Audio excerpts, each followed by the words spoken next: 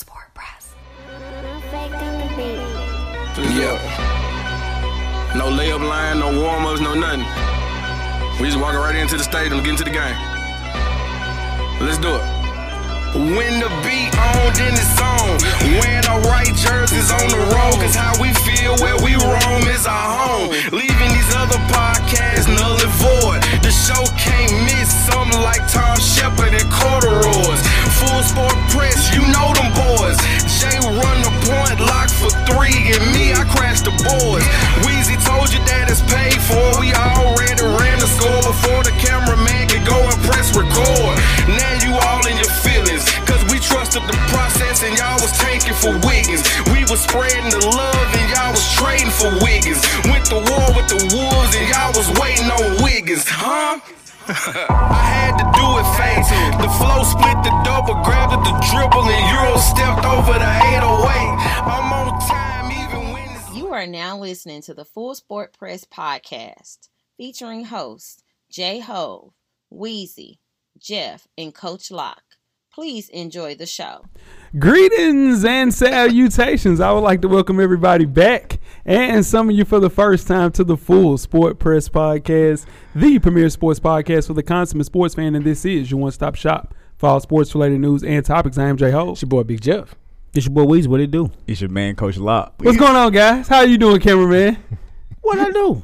Oh, butterfly. That's Let me see the Tootsie Roll. That's the slowest butterfly I've ever seen in my life. Top 5. Slow. That butterfly didn't Yeah, you was looking at your knees. Don't do that. The number one reason why we need a camera on you, my man. Like that was butterfly. That's old. Hey, that butterfly better than that Yeah, I didn't. Let me see your butterfly though, fam. I can butterfly my ass. I bet you can. You got the one leg butterfly. One leg joint, you sing it break and then bring it back and then stanky leg. Oh yeah, stanky leg. We know you got the stanky leg. Yeah. You're the dancer. You're the dancer of the team.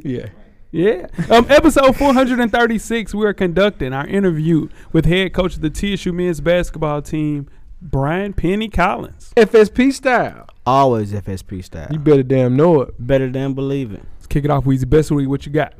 Best of the week, man, for me is man, baby girl growing up on me. We have full conversations now. That's how I'm feeling. Yeah. Yeah, I can understand what she's saying. She's spoiled riding though. Yeah. It's just it's amazing, man, to see them grow up like that and go from barely talking to, can I have a popsicle? Yeah. I'm going to the refrigerator and getting a popsicle. Knowing they ain't supposed to have a popsicle. Right. There's that. Yeah. But yeah, man. You got to stop that. Yeah, that's early. Good luck. That's a big boy feeling. You better stop that early. Good luck. Trust me, you ain't doing it. Jeff, talk to me. Best of the week. Man, I got two. First, I did a podcast with our brother Spike Lou. He has a show called Another Week in the Books. I meant to mention this last week. Shout out to Spike. It was a fun time. He and Mo. And second, man, shout out to Coach Locke, man. I'm back from the dead, cameraman. He's in the flesh. Yeah, I'm in the flesh. Man, that was rough. I was here in spirit last week. He is risen. You know what I'm saying? But, that was, I got a couple of messages like, you all right? Yeah, I'm cool, man. So, shout out to that. I'm here. Yeah, that's it. I'm here. Yeah, that's right. Yeah, that's right. Coach, talk to me.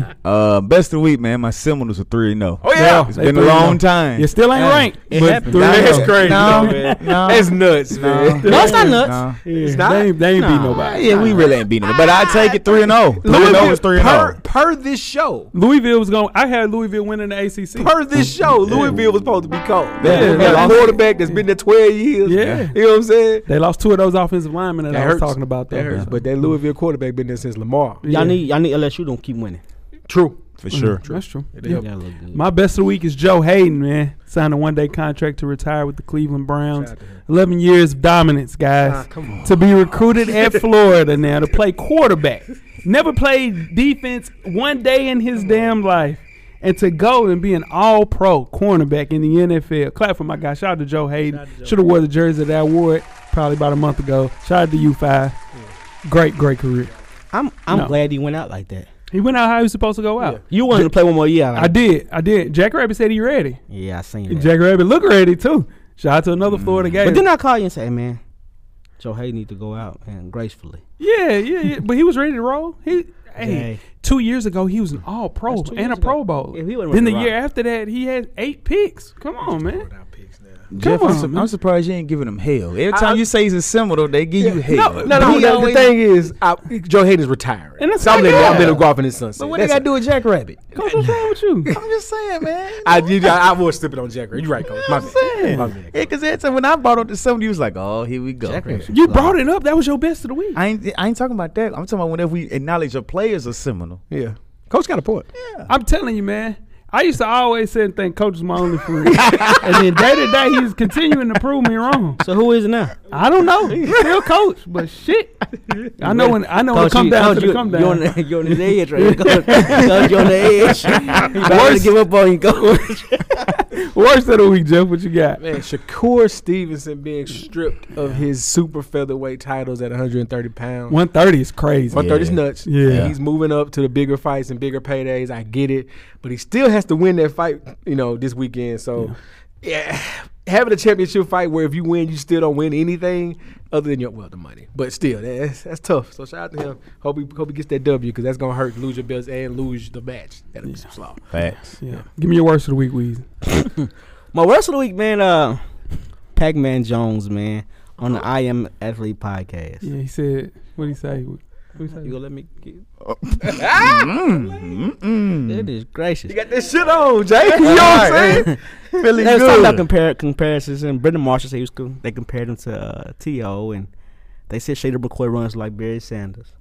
And they asked Pac-Man, said, who they compare you to? He said Deion Sanders. And that's my guy. That ain't your guy. I mean, we had good times and bad times. Oh, okay. But Pac-Man wasn't wrong. He wasn't wrong. They ain't never compare Pac-Man to Deion Sanders. no. Not saying he was good as Deion, No, but you got to remember, Pac-Man coming out of Punt college return, was yeah. punt return, kick return, corner. yeah, He was everything. he played offense It was too. cold. They should have said Devin Hester then. And they had Yeah. no. Devin Hester didn't have. He couldn't play receiver. Pac-Man played receiver out of the backfield, kick return, punt return, and corner. It was good at He's all. overzealous, like you mentioned earlier. Well, He's maybe. As a overzealous. cornerback, he done put me in the mind of Deion Sanders. No. But as an all-around athlete of doing everything on the field, Pac-Man could do everything. Coach, what you got? Worst of the week. Man, my gas money, house money picks. It's been rough. It's been rough. It's been rough. It's been rough for us. It's been rough. It's been rough. It's rough for everybody except for Weezy. He don't run over 500. Ooh, it's been rough lately, boy. Don't follow me. I might need to start sending my picks in before I get here or something. Cause Woo. Yeah. You just change them for you. That's what you did last year. You just changed. My bad, Coach. You set yourself up for that. Listen, Jeff. Once you said You want to take that away from you, can't you? Did you win, Coach? champion. They can't change what Are we you going were. to trophies this year for the winner?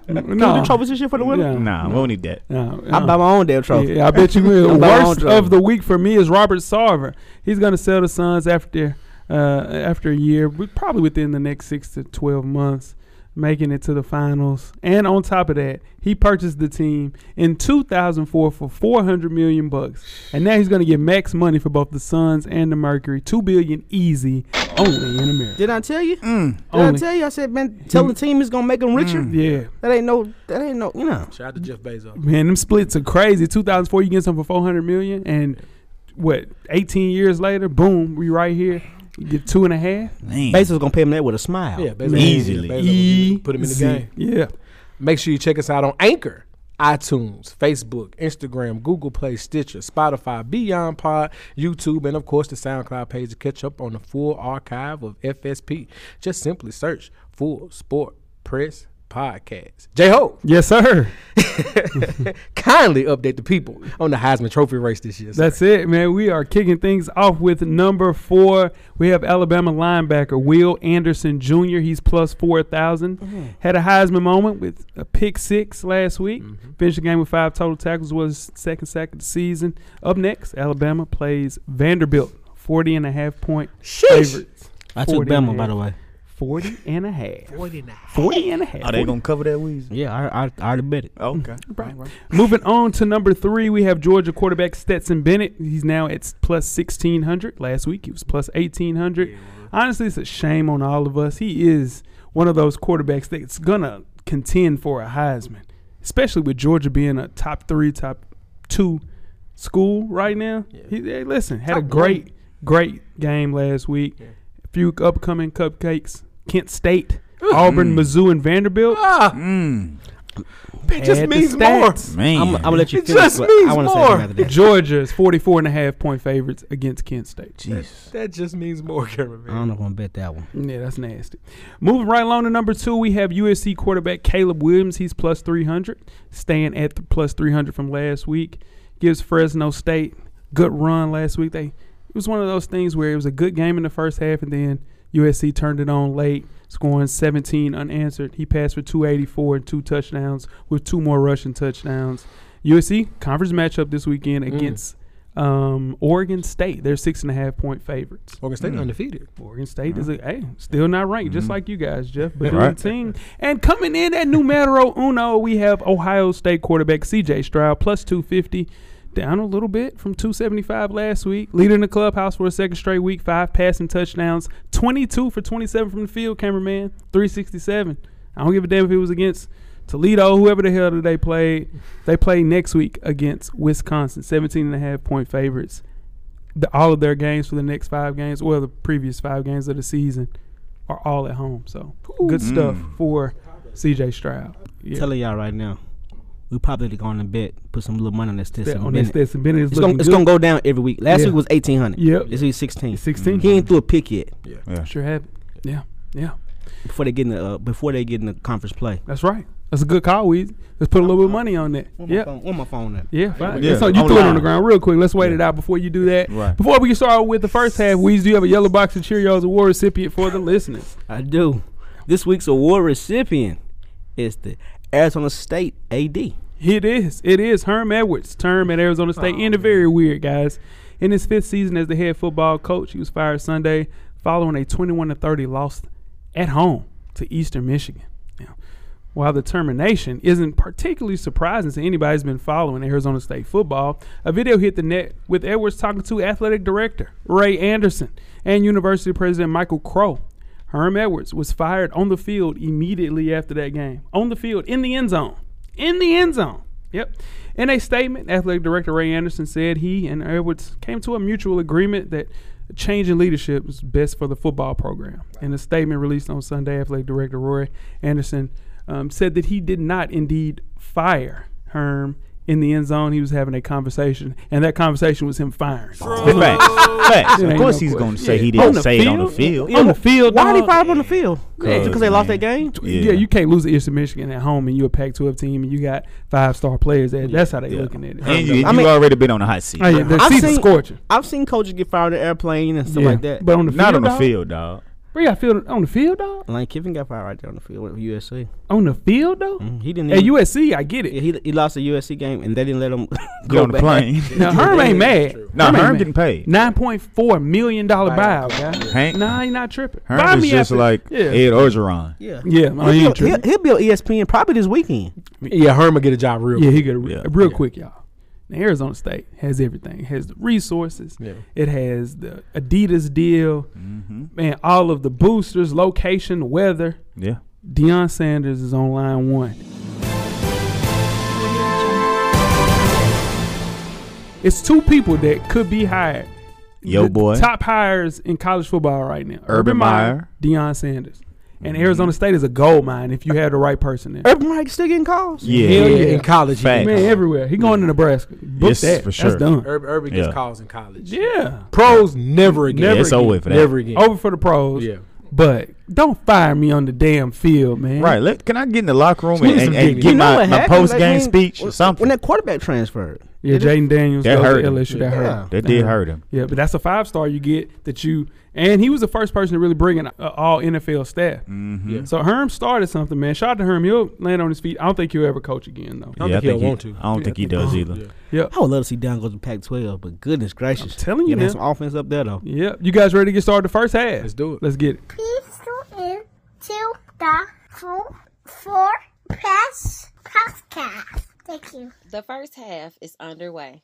Full Sport Press. First half, the hottest sports news of the past week, like we do each and every week here at the Full Sport Press Podcast. Before we get started, I am J-Ho. It's your boy Big Jeff. It's your boy Weezy. What it do? It's your man, Coach Locke. Weezy, where can they find you on social media, my brother? FSP_Weezy on IG, and I'm at How Weezy on Twitter. Holla at me. Holla at you. Coach. It's lock_the_great. That's THA. Get at man. Yeah. Jeff, talk to me. I'm Jay Easley 84 across all social media platforms. Sure, and I'm Jay Hove on Instagram and Twitter. Let's talk on Twitter. Yes, sir. Big game this weekend. Yeah. UT at UT. Yeah. How you feel about it? Let me tell y'all something. Uh-oh. We won last week. Yeah. And I was talking to Coach Locke about this. I didn't even put up a victory. You didn't. You didn't. I just didn't feel good about it. Just didn't feel good about the win. So I don't know, man. It's just, man, it's tough. Yeah, it is, but I'm just saying. Week 3. Yeah. It is week 3 of the FSP Fantasy Football League. Let's get into it, the preview, cameraman. All right. Up first, we got Shade at 2-0 versus Royale with the Cheese at 2-0. One time for Twin. It's going to be a barn burner. Twin is projected to win that by double digits, I see here. I'll name this team later. One time for AB at 1-1 versus Parham. I know he's listening. And also at 1-1. Parham is predicted to win this one. He's got a good squad this year. He's rolling. Next, myself, the Hurt Business at 0-2 versus Chaz, NFL Young Boys at 0-2 as well. I'm predicted to lose this one as well. Injuries is kicking my ass right now in this league. I don't know what to do, but I got to figure it out. I don't feel sorry for you. I got to figure it out. I don't feel sorry for you at all. I don't. You shouldn't feel sorry for me. You picked the Titans. I should feel sorry for you. You picked the Titans. I don't feel sorry for them. My whole team was injured last year. Yeah, you picked the Titans. And then you said you wanted the Titans. Let's move on. Okay, I'm sorry. My bad. That don't bother me no more. Bishop Sycamore, shout out to Coach Wayman at 2-0 versus Ben Simmons for 0-2. One time for Cam. Keep fighting, Cam. You predicted to lose this one, though, but keep fighting, Cam. Whatever you do. Son of a Blitz, one time for PO at 1-1. TB12 Brazilian Facelift, one time for D Harris, also at 1-1. PO is predicted to win. No, I'm sorry. P.O. has not put his lineup out there yet because he's trying to. He's trying to pay lineup. That every people was telling me that. Shout out to P.O. Yeah, whatever, P.O. And then lastly, Now Watch God, one time for Sean Watts at 1-1 versus You Choose a Side. Weezy predicted to win this one by a dub. Shout out to Weezy. Yeah, I don't mean nothing. Oh, when man. the lights come on. Oh my It's a God. little tricky. Keep fighting, Weezy. Got to fight. Yeah. Let's move on to the NBA, guys. Stephen Curry has signed a lucrative lifetime contract with Under Armour. Now, the deal could potentially net the 4-time NBA champion more than $1 billion. The deal would put Curry on par with Hall of Famer Michael Jordan and LeBron James, who both currently have a $1 billion deal with Nike. Before the 2021-2022 season, Steph Curry signed a $215 million extension with the Golden State Warriors. That will take him through his age 38 season. Jeff, is this a big deal, little deal, or no deal? In the Curry household, this is huge. This is huge. Yeah. I still don't know who wearing them damn shoes. But, he's keeping the lights on at Under Armour for real. And this is amazing. Shout out to Steph. Lifetime. Yeah, lifetime. Lifetime at Under Armour. Yeah. You got to go. Yeah, man. Anytime you saying a Billy next to your name, it's a huge deal. And this almost didn't happen, though. It almost did. Back in 2013, he almost left Under Armour because of the founder of Under Armour was a supporter of Trump. Yeah. So they had some rift there, but they finally got it squared away, and here we are. Exactly. Because if they going to give him a Billy, then they seeing something from those Currys. And he has his own sub-brand, the Curry brand also. So this is a huge deal to be mentioned with LeBron and Jordan. If you know those names, it's a big deal. Right. What you got, Weezy? Man, getting a Billy like from sports these days is crazy. Yeah. I just hope it's a sign for kids to come after him, sign a lifetime deal, or not even sign a lifetime deal to get $1 billion. Yeah, I mean, I'm all for it. Steph getting $1 billion off a shoe deal. Yeah. Nike is in a peculiar position here because they're about to lose Kyrie Irving, and then you didn't match Steph Curry for $4 million. That's it. The original, you're right. The original deal was $4 million, and they spelled his name wrong in the PowerPoint. Come on, man. It is a unique conversation as well, though, because Steph Curry isn't your conventionally cool, dominant athlete. 6'2", smaller, but he changed the game, guys. He did change the game. But it's easier to look and Stephen Curry and be like, you know what, I can beat Stephen Curry compared to LeBron James, 6'8", 250. Right. Everybody ain't able. So that's exactly. So that's why those shoes are being sold, because there's a lot of kids that look like Stephen Curry compared to looking like LeBron James. Yeah, but it does more good for Under Armour, though, in the long term because Stephen Curry is going to age well. And on top of that, he's doing a bunch of different things. So, but what Coach Locke mentioned, it's kind of weird, though, that he wanted to have his own brand and stay something totally different away from Under Armour because Kevin Plank is heavy with Trump. That Curry brand logo, trash. It's trash. It's better than okay. All right. So moving on. Keeping it in $1 billion athletes. Floyd Mayweather took to the social medias this week, cameraman, to somewhat announce a rematch with former UFC great and one-time boxer Conor McGregor, hinting that they would fight in either a rematch of their boxing match that took place years ago or an exhibition, which Floyd has been fighting someone like the Karate Kid and others. Conor denied this, thankfully. Guys, is this really going to happen? Starting with you, Weezy. Man, I hope not. I mean, Floyd, it don't matter. So it'd be 51-0 if it does. But I think he need to chill out. Yeah. Let's like my boy Jay finna say the funds getting low. We finna hear all about it. Stepped on my talk points right there. Yeah. Here's the thing, though. That first fight in 2017 had $4.3 million pay-per-view buys. Yeah. Number 2 all-time in history. Number 1, Mayweather versus Pacquiao, $4.7 million. So to fight against a person like Conor McGregor, you're going to get $100 million for something that's easier than a sparring session. That's easy dough, man. You got to do that. I would do that every time, especially when your money's getting low. Getting a little, you remember when in DuckTales, when Scrooge, what was his name? They would jump. Scrooge McDuck. Yeah, it was Scrooge McDuck, right? He would jump into the money. Mm-hmm. All right, so of course Floyd has plenty of money. He's probably doing the same thing. But now that shit ain't number 2 feet worth of money now. Lord. You know what I'm saying? It was 10 feet at one time, cameraman. All he can do is put his feet in the money now. He need a little bit of money to get it back up. Yeah, he used to be up here. You know, Floyd 5'5". Where he putting his feet in there? He just putting his toes in there. In the shallow end. Y'all ain't right. Nah, man, they not, man. Man, I don't think this is going to happen, to be honest. Yeah. I don't think we'll see it. But the only thing that makes me feel there's a possibility is McGregor might want some of that money. Mm-hmm. And it's easy money. He doesn't care if he loses the exhibition match. He really doesn't, especially since he lost the first time. But Floyd is not he's not the smartest person either, because he said he knows what he's doing. He said, I quote, "I'm not in the fights where I'm going to take any real punishment." So he knows he's not going to really get hit a lot in this fight, especially if it's an exhibition. Then the first time they made 100 M's, they're not going to make 100 M's off this again, because everybody remembers the first one. They like, I'm not paying to see that again. So sure. I don't think it's going to happen.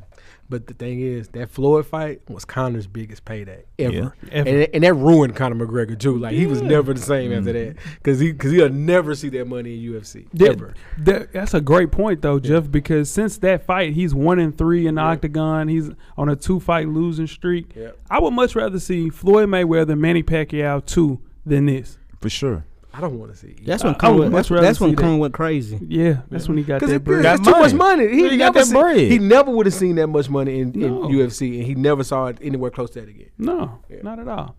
All right, before we get started with halftime, let's move on to the WNBA. Las Vegas has never had a professional sports champion until Sunday, guys.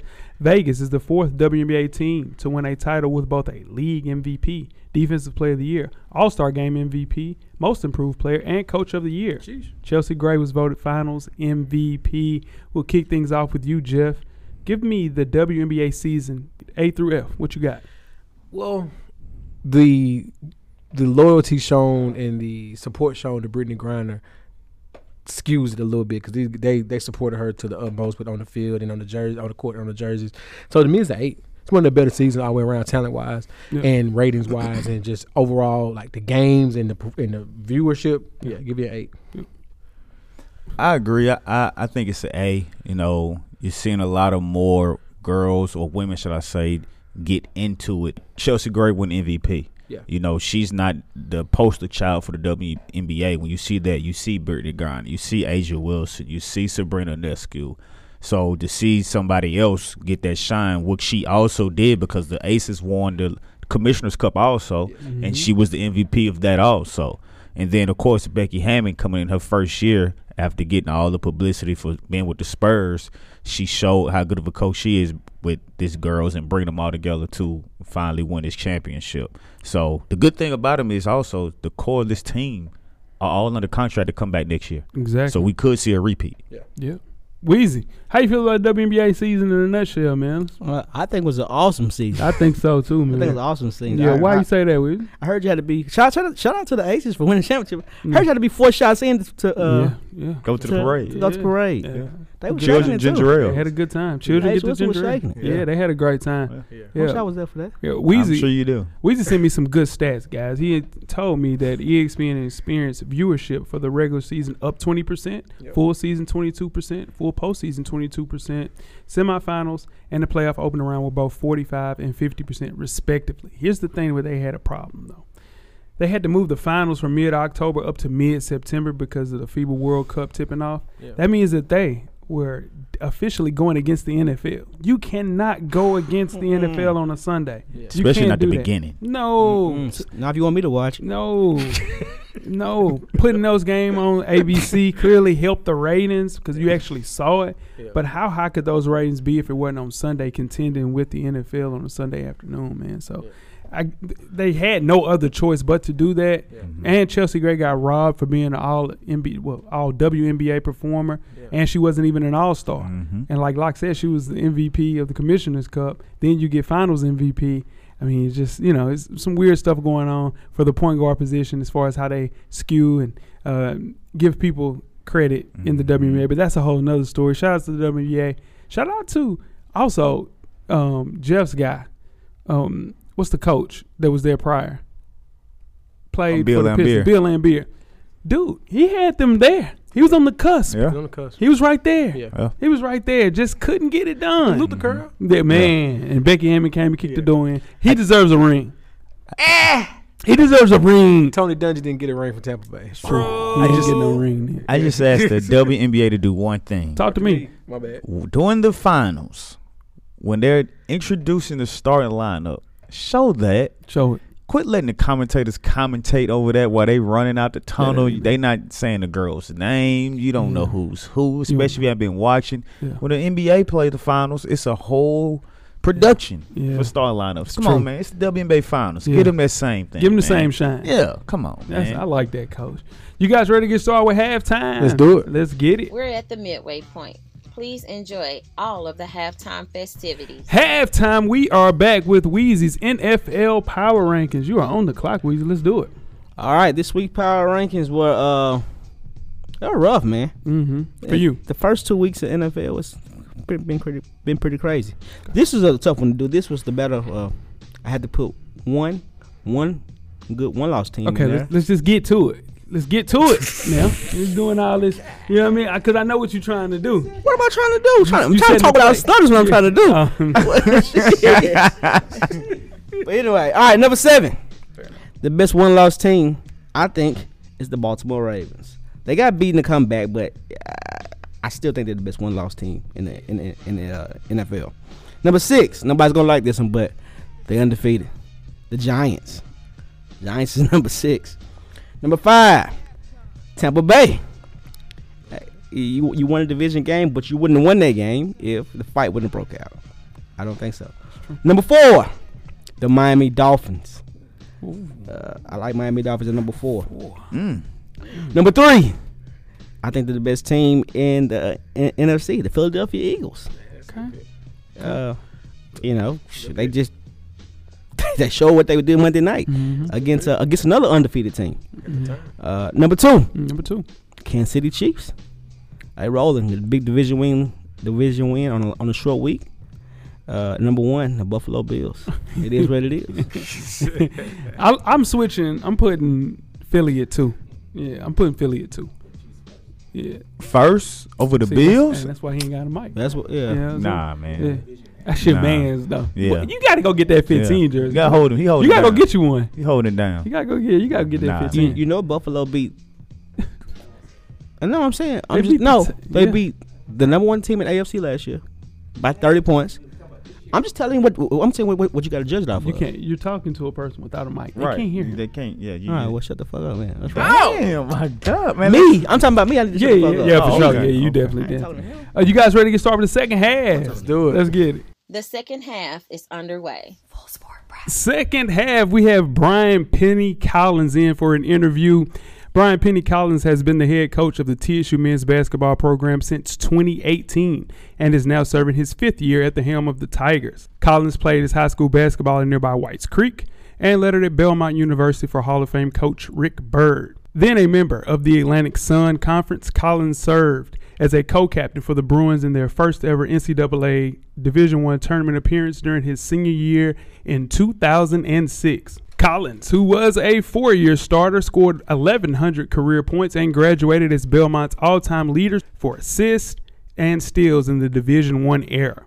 The 2004 team was inducted into the Legends Hall of Fame in September of 2019. Collins played professional basketball for the Kuvo Bears in Finland and the Bakersfield Jam in the NBA Developmental League. Collins got his start in the coaching industry as a graduate assistant at TSU under then coach Cy Alexander during the 2007-2008 season and became the TSU Director of Basketball Operations in 2008 and 2009.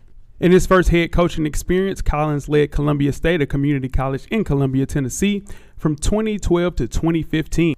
His tenure at Columbia State was highlighted by back-to-back NJCAA national tournament appearances, including runs to the Elite Eight in 2014 and the Sweet 16 in 2015. As the head coach of the Tigers, Collins earned Coach of the Year in 2019. Let's give an FSP welcome to Brian Penny Collins. All right, Coach, I'm going to kick it off, man. All right, so we feel over here at FSP like analytics to us has ruined sports. So you're a high-level coach. How do you feel about analytics and where it's taking sports, especially basketball right now? Oh, man, analytics, it's important. I mean, I think it's something that you got to really take a good look at. But I think for me personally, being a player and, actually being in the trenches, I trust analytic right here, my two eyes. I trust what I see. I've been doing this for a long time. And, I got a few guys out there that's trying to ruin my reputation on my recruiting skills. But, but for the most part, yeah, I trust what I see. Is it like a balance between analytics and actual what you trust and what you see, or is it more so just you going with your gut? No balance. Go with my gut, go with what I see. But like now, we're in this new era and we're in 2022, and I trust, we're for a halftime, and my coach says, hey, the plus minus. I'm like, no shit, we're losing or we're winning. Like I can tell you that without looking at that sheet. Right. But analytics is important because it can give you what your best lineups are and who's doing well and who's not doing well. What mid-range shot versus a 3-point shot. What's good for your team and all that stuff. But at the end of the day, better players, you don't have a better team, and that's period. Talent trumps everything. I'm going off schedule already. I'll probably get in trouble for this, but I'll take the fine later. How good of a recruiter do you think you are? Best in the country. Ain't even close. For what I've been doing since I've been in the game and with the resources that I have and still be able to be extremely successful with the programs that we've been at, it's not even close, Recruiting is not about, like, what you know or who you know. It's about being able to go in all kind of different living rooms and being able to relate to people and being a people person and walking into a room and immediately being able to relate to people. And I feel like that's a gift that I've been given from God at an early age, and I've taken it on through the career now. And it's just not recruiting; it's having relationships with your team, with the people on campus, the faculty, the people that work in the cafeteria. But genuinely doing it, not doing it to make a friend or trying to get something from them later. Just genuinely having joy out of seeing somebody smile and learning more about you and learning more about them and actually caring about what they talk about. That's what we're all really boils down to, doing something for somebody and not expecting nothing in return. Let's talk about something that's not talked about enough, your playing career. Kind of go through your 3 favorite moments during your playing career, Coach. Man, you put me on the spot thinking about 3 favorite moments. Yeah. Career's been a long one, obviously. Yeah. From 6 years old all the way to I had a chance to play professional basketball for a little while. But my number one, and this is in no particular order, number one would have to be helping Belmont. I shouldn't say help. Why I say help? I don't know. I don't know. Taking Belmont to their first ever NCAA tournament, being a part of that team and the captain of that team, and to see what they're doing now, and to know that our program, our group was the first group to do that, break that threshold, that whole experience going to the Selection Sunday, and that was a key moment for me. I think the second one will probably be knowing that I was a pro, like realizing like, oh, okay, I'm one of the best basketball players in the world when I was drafted in the NBA Developmental League. Yeah. And you were actually a part of that day. Yeah. You know, the D League, they showed back then, or the G League now, it was called the D League back then, they showed the draft on NBA TV, but they don't show the first 2 rounds, but it was a 10-round draft. And so the first 2 rounds went, and me and my whole family were in there watching. And the only person that wasn't in my family actually was Jay. He was over there. So it was like mom and daddy and Jay. So we watching the draft, and I didn't get drafted in the first 2 rounds. And the show goes off, and we looking at each other like, damn, you know. And he really could have just went home, but he knew I was sick. Yeah. So he was like, man, let's play 2K. So we played 2K. He was trying to make me feel better about it and not getting drafted. And I was just chilling, and probably like halfway through the game, my phone rings, and it's my agent. And he says, Penny, what you doing? Well, I'm playing 2K, man. What's up? How you feel about living in California? I said, what? What you mean? The Bakersfield Jam just drafted you. The Sacramento Kings and I forget who their affiliate was. Golden State Warriors D-League team just drafted you in the 6th round. There it is. And you will be going to training camp next week. We jumped up and down like we just hit the lottery. Like we about to be millionaires or something, man. D-League contract about $1,000 a month. We broke as hell. But we was happy. We were happy to go. Yeah. We was happy, man. That felt like getting drafted. You know, that felt good to go to that training camp and end up ultimately playing for the Bakersfield Jam. And I this is a little off topic, but when we talk about validation, playing pro ball is validation for me. I didn't make it to the NBA, but I got to the NBA D-League. Mm-hmm. So I remember the Sacramento Kings came to our practice, and I'll never forget the scout came to me and said, young man, you deserve to be in the NBA. Just keep on working on your leadership and work on your jump shot. You're going to be in the NBA one day. Just keep at it. And I just remember going back home, because we stayed in a hotel at the time, and going back to the hotel like, man, I can play in the league, you know what I'm saying? That was a crucial moment in my career. And the third one is just, you know, having the opportunity to put a city on my back, just as a whole. From Weiss Creek, our games would be packed, jam-packed. People used to come to watch us play. You know, people would literally say, I'm going to watch Penny and Hassan play. Mm-hmm. Like, that was a statement that was made. And it was proven when you come to the game, and our games used to be packed. And then taking that same type of energy to Belmont, to where now that I'm a coach at TSU, I couldn't fathom some TSU students coming to me saying, hey, I'm going to watch Belmont play tonight. I'm like, well, you going where? Yeah. Why you going to Belmont game? For what? But I thinking back to my time at Belmont, we had TSU students coming to the Belmont games to come watch me play. And it was strongly because of people I knew that were growing up, but also some of Jay's friends that I didn't even know, people from D.C. and Maryland, D.C. and Florida and Georgia. He's bringing people to the games, and some of these same people are grabbing their friends. I'm looking up in the student section behind my parents sitting, and instead of it being 4 TSU students, my boys, it's 14 of them. Oh. And they stand for me, and we taking pictures after the game. You know what I'm saying? Like, I'm not gonna point to no single game and tell you, like, you know, but it was moments where I look back and I say, like, man, that was a groundbreaking for myself that really inspired me to do what I'm doing now. Thanks. So you speaking of Belmont, so we're gonna talk about that Belmont-Lipscomb rivalry. How intense was it during your days in Belmont, and can you give us one story about that rivalry? Belmont-Lipscomb was a trio. It was like, you know, Weiss Creek Maplewood, but just different kind of people sitting in the stands.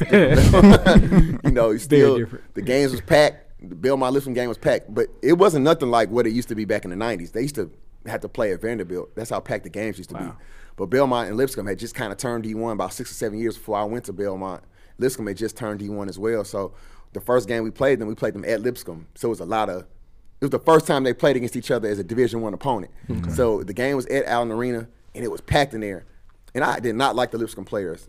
You know, that's one thing about me, man. Like, I still listen to my players like, I got a hatred for who we were playing against. Like, so when they would tell me about this rivalry, like I used to see them Lipscomb dudes downtown or see them somewhere. I used to be like, man, I'm gonna kill them when they play. I hated them. You know what I'm saying? Even to this day, when I see some of them dudes, I'm like, what's up, boy? You know what I mean? Like, I don't like Lipscomb. Like, that was my thing back then. I respect them now, but the program now, that first game was crazy. It was packed.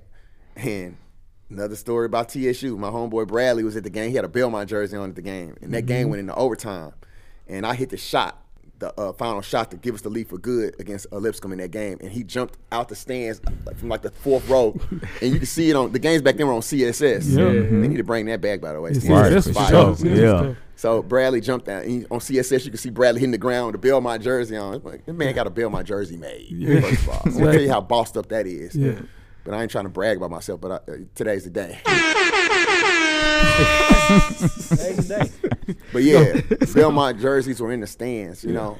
And this is, now I'm looking over there and they got little kids running around with Belmont t-shirts on, and they got big screens and new buildings on campus, and now they've won 9 or 10 championships, and it's just a blessing to be a part of the first one. And we beat Lipscomb in the championship game to go to the NCAA tournament for the first one. So that's the most memorable one. All right. So you said today's the day to kind of brag on yourself.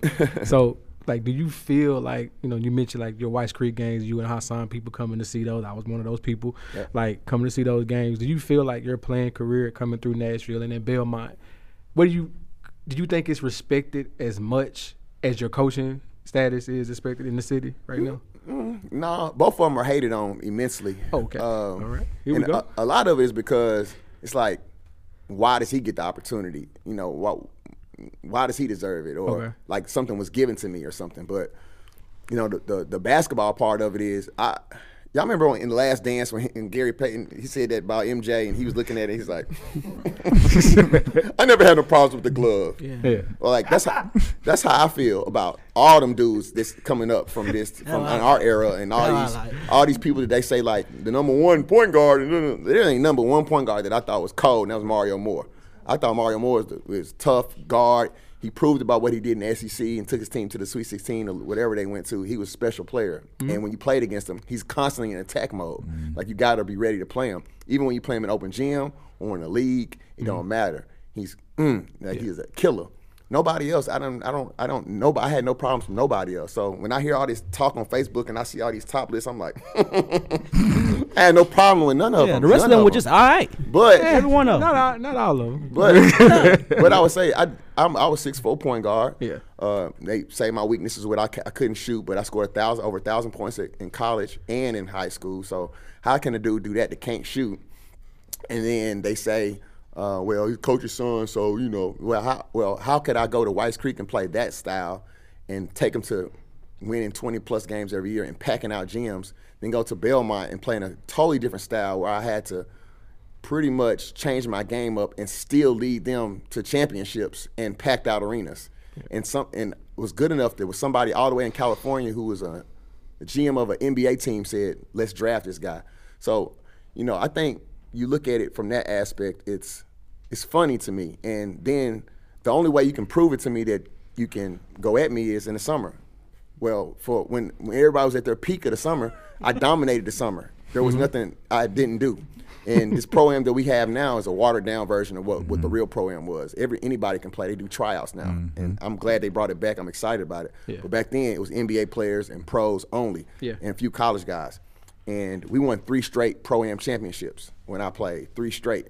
And you don't say, when they say who won it, you say Penny and them won it. So I wasn't a role player on that team. I was going to get 25 and 30.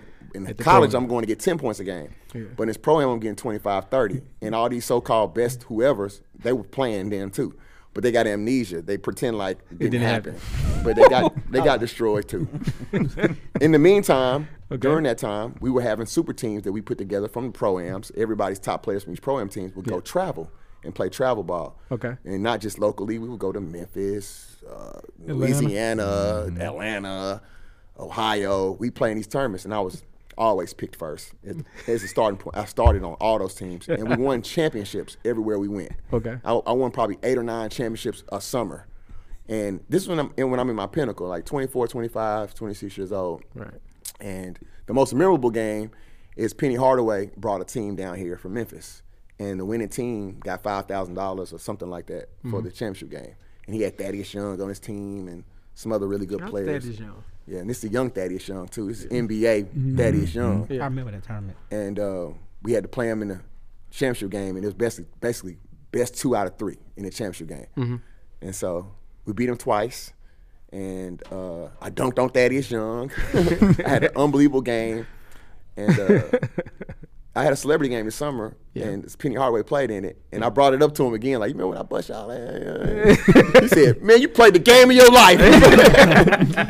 He said, I'm still hot about that. But yeah, I mean, it was some good times, but it's funny, like, people just go back to what they did in high school or something, or go back to the one time that they hit a layup on you and say, oh, he wasn't nothing. But like the stats don't lie. Like when you win like that, you don't even think about it. Like I can tell you, this is honest to God truth.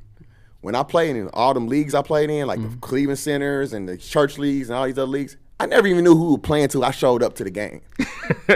I didn't, because I didn't care. It was easy. Right. No matter who was playing. And then the same thing with the Pro-Am. When we played the Pro-Am, I didn't like, we about to play against this team today. I got to bring my A game. I didn't know who was playing until I showed up. And then when my game was over, I went home. I didn't stick around to watch other teams play because nothing impressed me. Gotcha. I was more focused on whatever was going to come next later on in the night. We was going to go play 2K or go to the Hurricanes or something like that. That's all I was worried about. But yeah, this basketball stuff, I mean, when I was trying to do it for real, I wasn't concerned about anybody around here. They were a lot of good players. Some of them were past their prime. Some of them were great before they started playing in this era. But when I was doing what I really was trying to do, I seen nothing but championships. And some people were in their prime too, and it was still food. Yeah, it was food. Yeah, for sure. Oh, no question. Thank you, sir. Yeah. And Desmond Cambridge, shoot, that's the other person who I got a lot of respect for. It, man. He is tough. I always played with him majority of the time, so I never really had the battles with Desmond Cambridge. Don't nobody want to see Desmond Cambridge neither. Like talk about all these guards, and I'm mentioning Desmond Cambridge, and then the best player, and I'm done talking about it.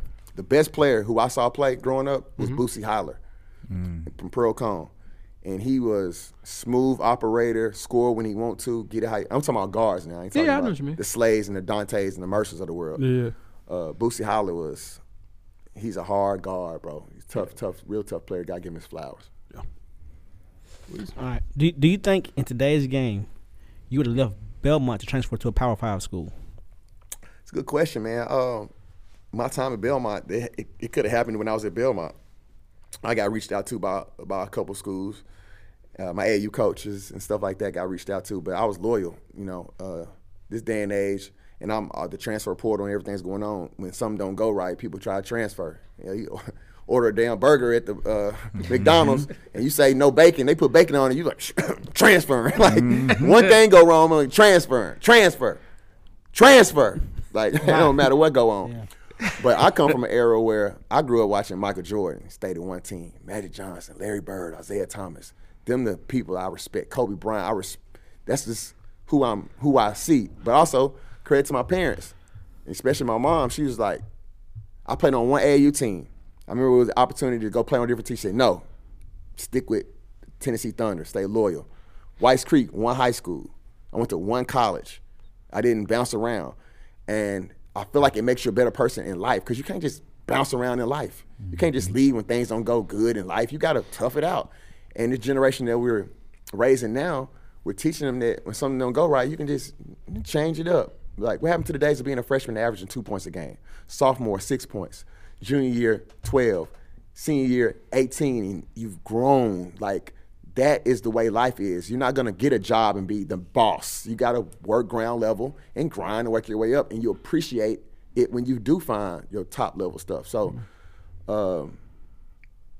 it's just we're raising a generation we're cheating them by allowing them to do it. And to make this point real simple, what we're doing as parents and coaches is we're trying to give our kids what we didn't have. So when my son, when I was little, I didn't get Jordans and stuff. I only got shoes on my birthday and Christmas. And I didn't never got a Power Wheel. I always seen it in the Toys R Us magazine, but I could never get it. And I hate it. I could never get all the toys I wanted. Couldn't get all the clothes I wanted. Right. I had to go ask Jay, let me get that, wear that hat tonight. Like, it's certain stuff we just didn't have. I didn't have. So now I want to make sure my son get it all. Like, every pair of shoes that I get come out, if he want them, he can get them. He got a motorcycle, he got a Power Wheel, he got every.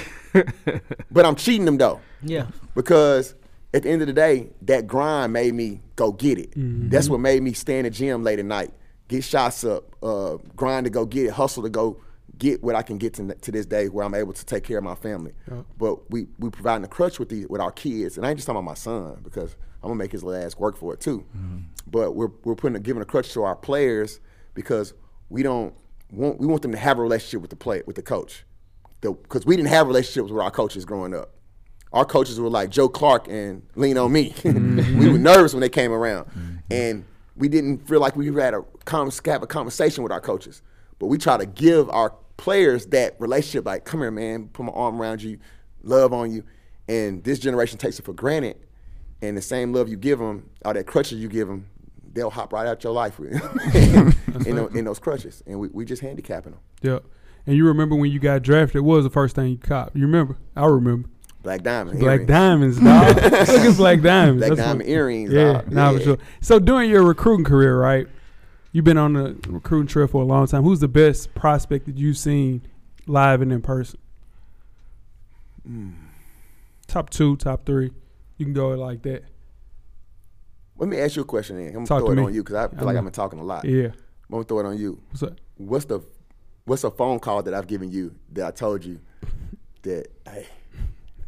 You had 3. Right. I'm going to give you your credit. I'm going to see if you're going to give me some credit, too. The first person that you said, I remember for sure, was Thon Maker. You said Thon was cold. Mm-hmm. In the middle between that, it was Thon Maker first. That's a the one guy that didn't like make it. No, Killing. but it get there. It get a little better. I remember the latest though. I'm gonna be real.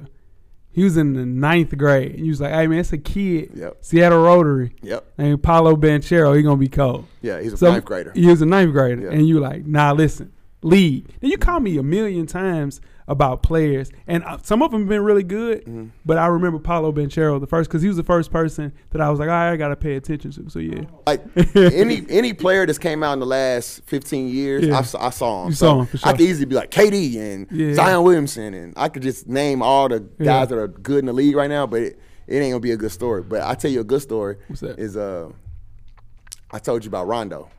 Yeah, you did. Yeah, I told y'all when he was drafted Yeah. that he was going to lead the Celtics to NBA championships. and that's true. You did do that because remember we saw him at Fat Cap. Saw him in Fat Caps. Yeah, Mhm. yeah, Yep. Yeah, for sure. And I just got back from the NCAA tournament. Yep, And I'm like T introduced me to him. sure did. So I do remember that. But Yeah. that was like my greatest pick. Like I knew he was going to be good. Yeah, But like, no, it ain't even that. Like I can name them all, bro. I done seen Yeah. all the top players in college.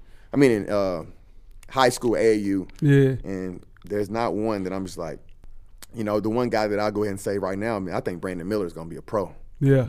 I think I've been saying it, but everybody in the city can say that. But like, he's just got something special about him. I'm excited to watch what he's going to do this year at Alabama. His intangibles, everybody questioned how tough he was going to be. I think he's checked that box already when he was overseas, and It's tough. he's going to have a great year. I agree. Now, your dad being a coach, he's a Hall of Fame coach here in the city of Nashville. He coached at Pearl Cone. So you watched him coach growing up as a kid, but you played at Whites Creek, like you mentioned earlier. So you didn't get to play for your dad. Would you want to coach history when he grows up? Yes, absolutely. That's like my dream. I see LeBron wants to play with his sons and stuff like that. That's really cool. Like, I want to coach history so bad. He won't let me coach him right now. Of course. If I go outside with him, y'all see videos of me posting him. He does not listen to me, y'all. I'm like, hold your phone. Shh. I'm like, shh. I'm like, let's make not today. Let's throw football. So if we shoot for like 10 minutes, and then we throwing football. Like he just wants me to be dad. Yeah. And I understand because I'm not, I'm traveling a lot. And it's all basketball all the time with me. I come home, I'm on film. Yeah, we watch Netflix. I'm like, man, put The Last Dance on real quick. Like, we watched it 5 times. Like, he just all basketball with me.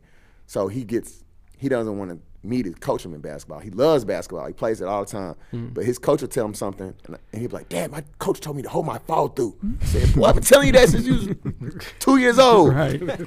So, but yes, I would love to coach him.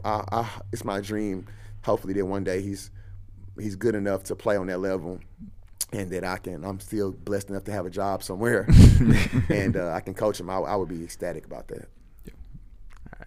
I'm kind of go off the beaten path a little bit. You mentioned playing 2K. Yeah. Was he always, he being Jay, was Jay always the type of guy that like loaded his 2K team up with like different players from, you know what I mean? We have a joker called Console Gate that goes around where, you know, Jay was cooking the books a little bit with his roster. So I just wondered, was he always like that? You know what I'm saying? Lead dog. Right, you know what I'm saying? Lead dog. Give me one of his loaded teams, and I'll tell you if he's ever been that loaded. Okay. like you know, we have a FSP Madden league. You know what I'm saying? We have an FSP 2K league. Okay. You know? Give me the 2K team. What he have? Jay would have he would start with like the Sixers. Yeah. But somehow, we don't know how, the Sixers will have Tell him who on your team, man. He would have Embiid. He'll never say it. Somehow Klay Thompson would be on the Sixers. Kyrie Irving to be his point. Yeah. Jeff. Oh, okay. Oh, I'm sorry. John Wall. Would we say John Wall? Who would be your point? Sound good. I'm just asking. Let me tell you. This is to answer your question. Tread lightly too. I already know. This is a very delicate subject with him. Yeah. Okay, it is. That's why I went. He is purposely putting out a boo-boo team early. He always does this. Even on his regular seasons, he'll just put an average team out there. Yeah. But go over his house about 2-3 weeks into his season. Yeah. He has a loaded roster. He hates losing. This man hates to lose. And I cut the game off only once in my career. But took my chip. Yeah. He took my chip. He took my chip. Yeah, I'll never forget it. But that's a long story. But yeah, Jay is very competitive, and I would say yes, his teams are usually loaded. He'll have Teen Wolf, he'll have Bordeaux, Bush McCray. Yeah, he's gonna be loaded now. Tom Shepard. Yeah, Tom Shepard's definitely on the team. Tom Shepard on the roster. Let that one roll. What you got, Weezy? Man, I want to ask some of us, man. How hard was it coaching during COVID?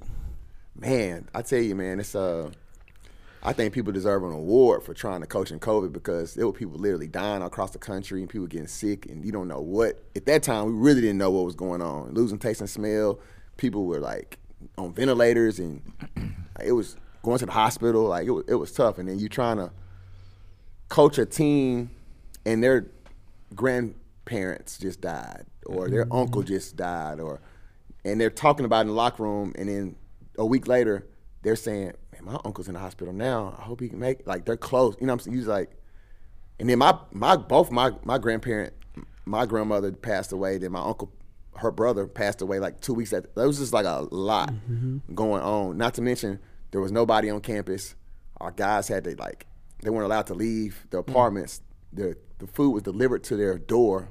It's December and January. It's freezing cold, so the food's outside, and it was just a crazy time. Now, some programs it didn't affect. Some programs were able to keep it rolling, and then they had a better system set up on how they were dealing with it. We had to get tested 3 times a week, and we were going to Meharry Medical Center in a car, drive through. Some days it may take 5 minutes, some days it may take 2 hours, and we got a game on Thursday, and we sit imagine driving to Chattanooga and back, we sit in 2 hour traffic. At Meharry, a mile away from school on the day before the game. But hey, I thought it was one of those things that made us tougher. It was something that I was really proud of my guys for having the resilience to play through it. We didn't win a lot of games, but it wasn't about that. I think all around the country, people were just trying to have some type of normalcy again after being in the house for so long. So I was proud of that we crawled through that season, but it definitely made us better people. Yep. Switch gears to your Lakers. You're a Los Angeles Lakers fan since Kobe Bryant. What are your Lakers looking like this year? Can they contend? Oh, man, if we're healthy, I think we can. If AD is AD, then we're special. I shouldn't say the word special. I would say we can be in the mix. So we can beat the number 1 seed in the West if we're healthy. LeBron is clearly an older LeBron, and people get it confused because he had a great statistical year, but he's not playing as hard as he did in the past in terms of like running for loose balls and running down, chasing people, blocking shit. Like, he's just not doing it as much because if he does, he'll get hurt. So wasn't no point in doing it last year. So I'm hoping that he can get to that place where he's rotating on defense. Like, the defense assignments, he wasn't rotating it. He wasn't trying hard on the defensive end like we know he can, and then he's turned into a jump shooter this past year. He has to get back driving all the time, and if he's doing all that, can his body withstand that type of attacking that he's got to be at to play at that age for the Lakers to be good? I like the additions they had. A lot of people are like, I don't know, Dennis Schroeder, Russell Westbrook, and Pat Beverly. That's too many. Like, I like it. I think you got some good decision makers on the floor, playmakers on the floor. Clearly, they need some bigger wings and guards, but Lonnie Walker's coming off the bench. Kendrick Nunn can score it. You know, we got some pieces. The guys just got to be good at what they do. And we got good big men, too. This is the best core of front court they've had. Thomas Bryant, Damian Jones, good young bigs. I like them. I think they're going to be interesting. The Bogdanovich going to Detroit today really bothered me. It hurt. Because I felt like they were going to make a move to get him and Clarkson or him and Beasley and Vanderbilt. Because Vanderbilt is the type of guy that the Lakers don't have on their roster. Strong wing that can guard the KDs and Stanley Johnson 2.0, but he's better than Stan. World. Yeah. So I'm optimistic about the season. So speaking of LeBron, we know his son is coming to an age where he's about to make a decision in his life or his career. Do you think he's going to go play college basketball, or do you think he would go turn pro? Well, you know, I can't really speak on student athletes, recruitable student athletes, so I really can't even answer that question, really. So NCAA, once you get to 7th grade, we're not allowed to, like, talk about them, you know, in forums and stuff like Makes that. sense. So I can't really speak on PSAs, potential student athletes. Okay. Gotcha. Heard you. Got you. All right. So skipping past all of that, we're not getting anybody into trouble. All right, so you're an HBCU coach, right? How do you feel like HBCUs, as far as in basketball, can prosper? We've seen it happen with Jackson State and with top recruits for football. We think it could transfer to basketball that way. Yeah, so, you know, talking about potential student athletes, I can talk about athletes that we didn't get. You know, kudos to Jackson State. You know, them getting the young man that was ranked. Travis Hunter. What position does he play? Corner. I don't know why I thought he was a wide receiver. He was wide receiver. Did in both in high school. Okay. Yeah. So, Travis, that was monumental for them to get a guy like him. And then they're getting high-level transfers. But not only are they doing that, they got resources. You know, they're winning, and they changed the locker room, and they changed the field, and they got uniforms, and they got support. You turn the game on, man. Jackson State fans, fan base is going crazy. Like, they're 40,000 at the game and stuff. It's unbelievable. It's not just about Deion being there. It's a lot more support that's coming around that too. Like, Deion is he's the ringleader for sure, and he's doing an unbelievable job on bringing awareness to the program, and they're winning. Yeah, but that takes time. But as far as basketball is concerned, I mean, I can just only speak for myself. Like, we want to try to go after the 5-star kids. You know, we've had them on campus. We had Chris Livingston on campus. We in his final decision. Brandon Miller. I can go on and on. There's some other kids that I can't speak on, but we've had these guys on campus. But it's time for a kid to say, you know what, I'm coming. You know what I'm saying? I'm coming to TSU, and I want to. You know, this whole cliche statement. You get tired of saying make the change, but it is like. There was a time when TSU had 4 or 5 draft picks on one team, back-to-back years, you know, and then it just stopped because African-American athletes started going to Power 5 schools because they were getting beat by predominantly black teams at the time. You know, look at the Glory Road movie, Texas Western. That's when the national media realized, like, oh, that's an issue. Started 5 black guys against Kentucky and won. Beat them. Now a Kentucky team got a team full, which is great. No, I don't have no issues with Power 5 kids and African American kids going to schools like that. I just want them to have the education of knowing that your dreams can come true here as well. And we have the same platform. And the resources that we don't have will come when you come. You know what I'm saying? That's true. The networks will come. The TVs will come. The money will come. The deals will come. The NIL deals will come. And there's everybody knows about what John Morant did in the OVC. So it's not like He's what, $190 million dude now? Yep. It's not like you can't come here at this level and like, oh, it can't be a pro from there. John Moran was just rookie of the year, and he's one of the top 5 point guards in the league or whatever he is. So your dreams can come true here. Robert Covington is the only NBA player from HBCU. That's got to change. We have to change that. It needs to be more, whether they're from Tennessee State or somewhere else. And I'm not going to stop going after high-level kids. Now, there's some type of misconception out there that they're like, we're wasting my whole budget going after a 5-star kid. That's not true at all. You know, we're going to recruit locally just as hard as we were going to recruit nationally. If I have a relationship with a 5-star kid that I think could change the game or help move the culture in the right direction, I'm going to go after them. Absolutely. But I'm not going to exhaust my time and life on a kid that's just trying to get a social media like or some cool points. We're going to go after realistic kids, and if one makes the move, great. But I feel like when I get a guy right now, they're my 5-star. Even if you don't have 5 stars on your name, if I recruit you, you are a 5-star to me, and I'm going after you just as hard. That's dope. Yeah. I got 4 years, coach.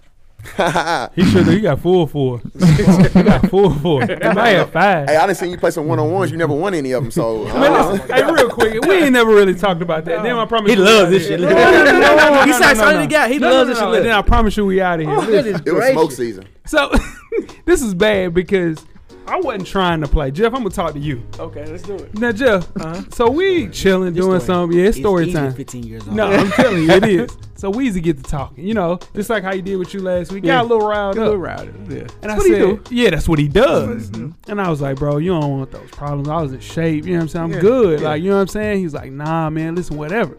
So in turn, I'm like, I'm not paying no attention. I leave. Coach Collins calls me, right? It's my dog now. Yeah.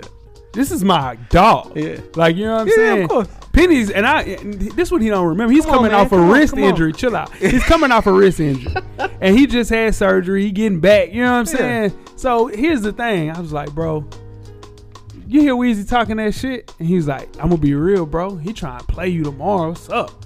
He's like, bro, I'm going to be, and he's like, I know you're not going to play, but listen, bro, I got for real money up here.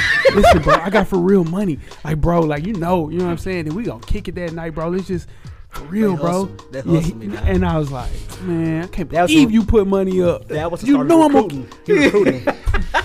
Penny done recruited me a couple of places. And but here we go. So we get back. Yeah. I'm like, all right, man. I don't know why you put that money up. I'm going to kill this boy. Yeah. He can't play. Oh, my God. You know what I'm saying? My bad. No disrespect. And so then we get to the space. You know what I'm saying? Yeah. Man, it was a massacre, dog. I got to shake. First, man, listen, you was 12. You were 20 years old, dog. He was 20. He killed him. Man. It wasn't even easy. It wasn't even tough. He quit. It was 5-9. He quit. And then so like, hey, Penny, where the money at? You know what I'm saying? We kicking it tonight. Yeah. Oh, Brian, he bet. I just knew you weren't going to play, bro. I didn't need you here. Prove yourself. You know what I'm saying? I knew you could do it. Wow. And after that, you know what I'm saying? I need to see money on the table for sure. That was the end of it. He got me, though. He lied to you because I paid him.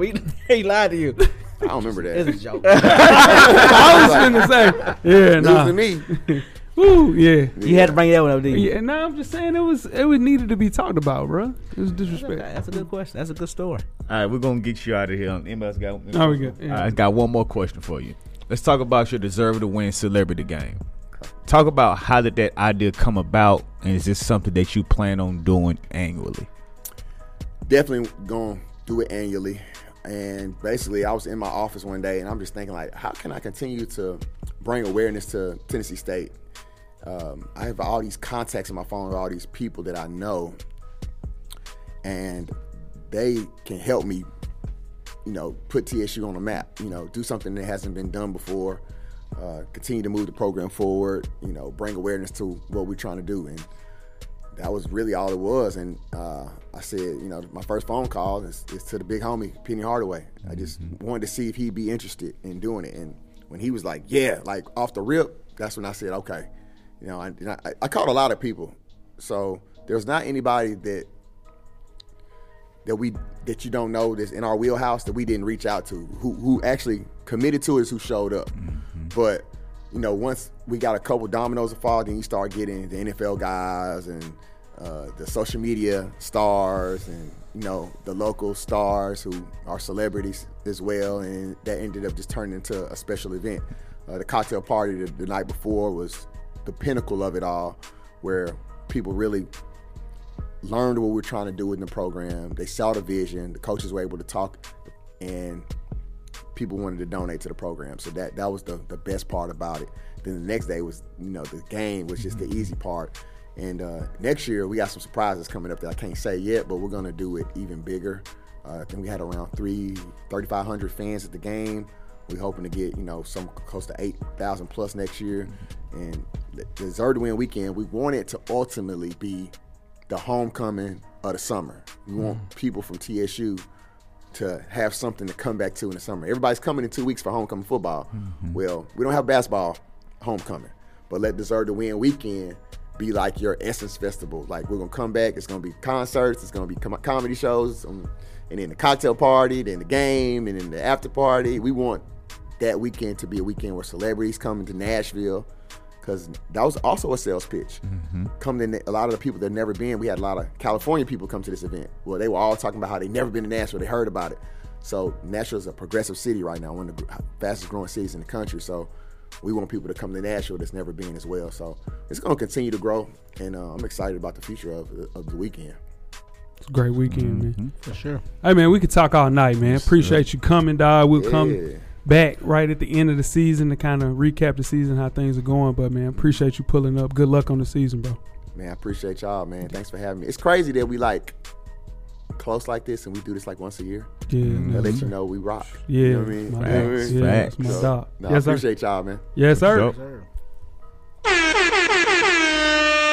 Please tune in to the Full Press Podcast. Thank you. Thank you for listening to the Full Sport Press Podcast. To catch up on previous episodes, please check out the YouTube page and wherever you find your favorite podcast. Don't forget, tell a friend to tell a friend. The revolution will be podcasted.